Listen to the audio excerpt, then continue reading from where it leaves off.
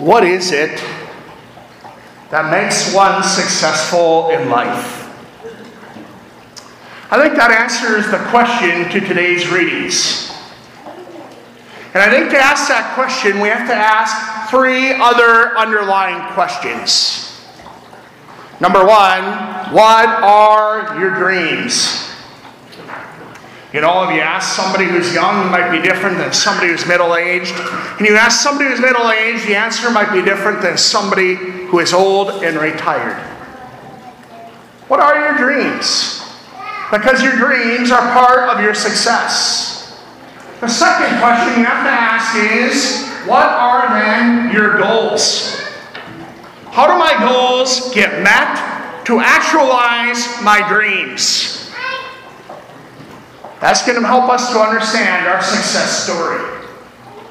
And the third question we need to ask is, what is God calling us then to do? These three questions need to formulate what the answer to success is all about. You know, I have a friend who leads Bible studies. He does it with teenagers, he does it with college students, he does it with adults, and he's actually a lay person. And, you know, he asks these questions, difficult questions, all the time. And recently, he was telling me how he asked somebody, what is God calling you to do? And the person's response was, I am called to be famous. Okay, that's quite vague. So after probing it out, he found out that the person constantly prays every day for fame. That's what that person is asking God for. So this person asks, why then be famous? And as he's asking this question to this student, the student responds, so I can tell others about Jesus. Do we have to be famous to evangelize? Do we have to be famous to tell others about Jesus? Mother Teresa was probably one of the poorest of the poor people in the world who made Jesus known and loved. Because her dreams, her goals, her vocation was lived for God. And as that was, she remained in Him as God remained in her. And that's why I think so many people think they have to become famous and maybe become a musician or become a songwriter or start singing music to become famous.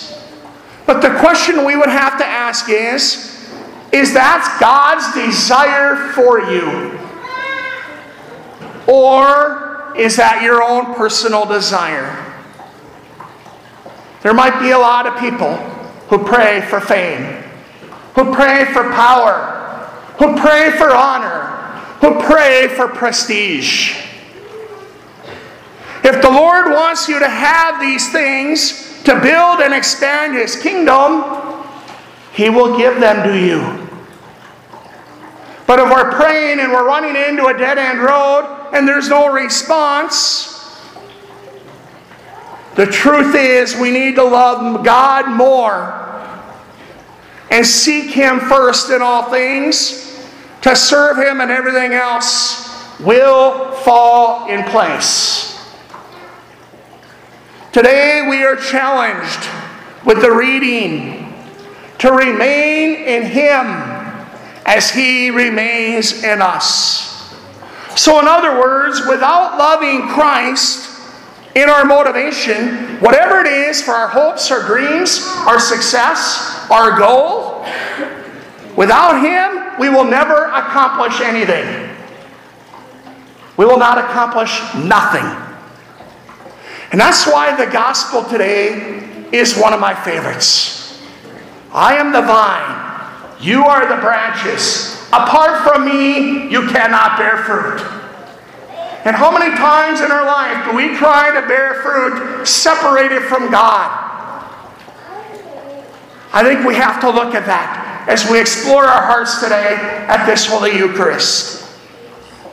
Because today at the Last Supper, Jesus is transitioning in the Gospel from the Last Supper on Holy Thursday to the Garden of Gethsemane. And obviously he's trying to tell his apostles in between, abide in me. Abide in me. What does that mean? How is that lived? That means we are connected to God. And that's why Jesus says tonight, I am the vine, you are the branches. Whoever remains in me and I in him will bear much fruit. Notice, there is two conditions here. To remain in him means we don't live a sinful life. To remain in him means we stay connected to him. To remain in him means we have habits that include him in our goals, in our dreams, in our vision, in our success. Because if we remain in him and he in us is when we will bear fruit. And remaining in him and he in us is all about a relationship and producing this fruit together with the help of God. Because without him, he goes on to say, we can do nothing. Now, there are many people in the world today who do great things, who do not have a relationship with Jesus Christ. And they're doing it for personal gain, for personal power, for personal honor, for personal recognition. But we need to define what great is, because that is a stumbling block. Without God, nothing is great.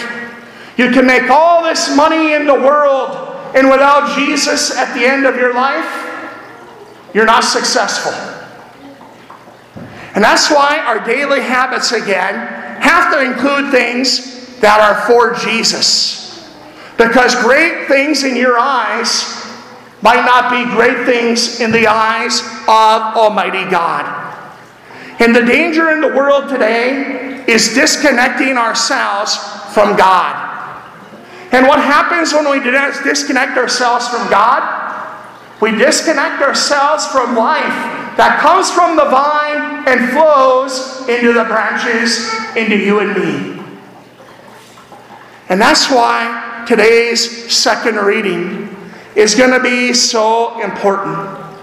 Because the second reading says, the way that we know we remain in him, St. John tells us, is from the Spirit he gave us. This Spirit that he breathed into his apostles on the night of the Last Supper. The apostles received that Spirit as he gave them the priesthood. It was through the priesthood that he breathed the Eucharist into the world, his precious body and blood. And it's only through the Eucharist that transforms us inside and out to become like Christ. Today's first reading is beautiful. I love Acts of the Apostles. I wish it was read outside of the Easter season. Every week I just want to make Acts of the Apostles my homily. Because in Acts of the Apostles are going out into a world that is not Christian. And they're teaching the people what it means to be a Christian. And today they're having this man named Saul, who they know killed St. Stephen. This man who persecuted Christians, who was a Jewish people, who arrives on the scene in Jerusalem. Before his conversion, people were deadly afraid of him. Because if you were a Christian, he'd have killed you. Imagine this man named Saul before his conversion. He might have been great in the eyes of Jews, but was he great in the eyes of God? I don't think so. And when we're not great in the eyes of God, we're not great at anything. This man Saul today shows up in Jerusalem. He's had his conversion. And what does it say in the first reading? People were afraid of him. Why? They knew who the man was before he encountered Jesus Christ. Why? They had a lack of trust in him. But today, because he's full of the Holy Spirit, he's going to speak boldly. He's going to speak hard, difficult truths. Because he is connected to the vine. He's not going to water the vine down. He's not going to do that. Because you know what makes St. Paul, the brave St. Paul, that Saul wasn't? He was connected to the church after his conversion. He was connected to the sacraments. He was connected to a life of faith. He was connected to God. And he was connected to community. I want you to look at yourselves and myself. Where do we disconnect? You know, I got people right now that say, you know, I don't have to come to church as a community. Really, is that great in God's eyes? I don't think so. God wants His family to come together. But church is empty tonight. Why? Obviously, there's a problem going on, but hopefully that's not the reason. Hopefully people are not staying away because they don't want to be community. Maybe some people are lacking faith. Maybe they just don't believe in God. Maybe they've been praying for faith for so long and God has not answered their prayer that they've given up on God because God is not hearing and answer prayers because they're asking for selfish motives. Maybe people have given up on the sacraments because they don't understand the life of heaven. Every time we come to the sacrament, we receive the life of God. And that's why what St. Paul has that Saul did not have is so attractive. Today, as we look into ourselves, where do we disconnect from the vine? I'm going to throw out an acronym tonight I think all of us need to look at. Because the acronym is HABITS. There are habits we need to form to remain connected to the vine. Because without these habits, we're disconnected in one way or another. And if I were to nick this leaf tonight from the vine off of this plant, I guarantee by tomorrow morning this thing would be dead. That's what happens when we disconnect from God. What does the H stand for in the acronym HABITS? It stands for Holy Hour. A daily committed prayer time. Now for those that are starting out, I never say start out at an hour. But Holy Hour, 10 minutes. What is God doing in your life today? How is He acting? Because this past week, I was meeting with some parishioner who is full of fear about dying. And this parishioner is saying, Father, I pray all day, every day. Well then, why are you fearful of dying? Dying is basically falling asleep and waking up in the arms of Jesus. If you're praying all day, every day, that should not be a problem. Because we're not aware of what God will do. Because we're not aware of what God is doing in our prayer. We're not aware of how God is touching our life. And with Holy Hour, folks, I'm going to throw a pitch out because our Holy Father, Pope Francis, has asked us during the month of May to pray a rosary every single day for the end of COVID.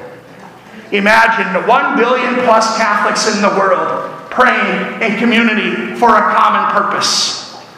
What we can do together with the help of God, with Our Lady interceding for us. But all begins with prayer. And that's why H is for Holy Hour. A is accountability. All of us need accountability in our various areas of our life. Who is the one person in the spiritual life that can help us to carry our cross? Who is the one person that can help us be accountable? That we are connected to the vine and that we can share our hearts with them. All of us need a Simon of Cyrene. Even our Lord needed one. And that's why, who is that person in your life to help you to stay connected? B is for the Bible. The Bible reading is entering this story.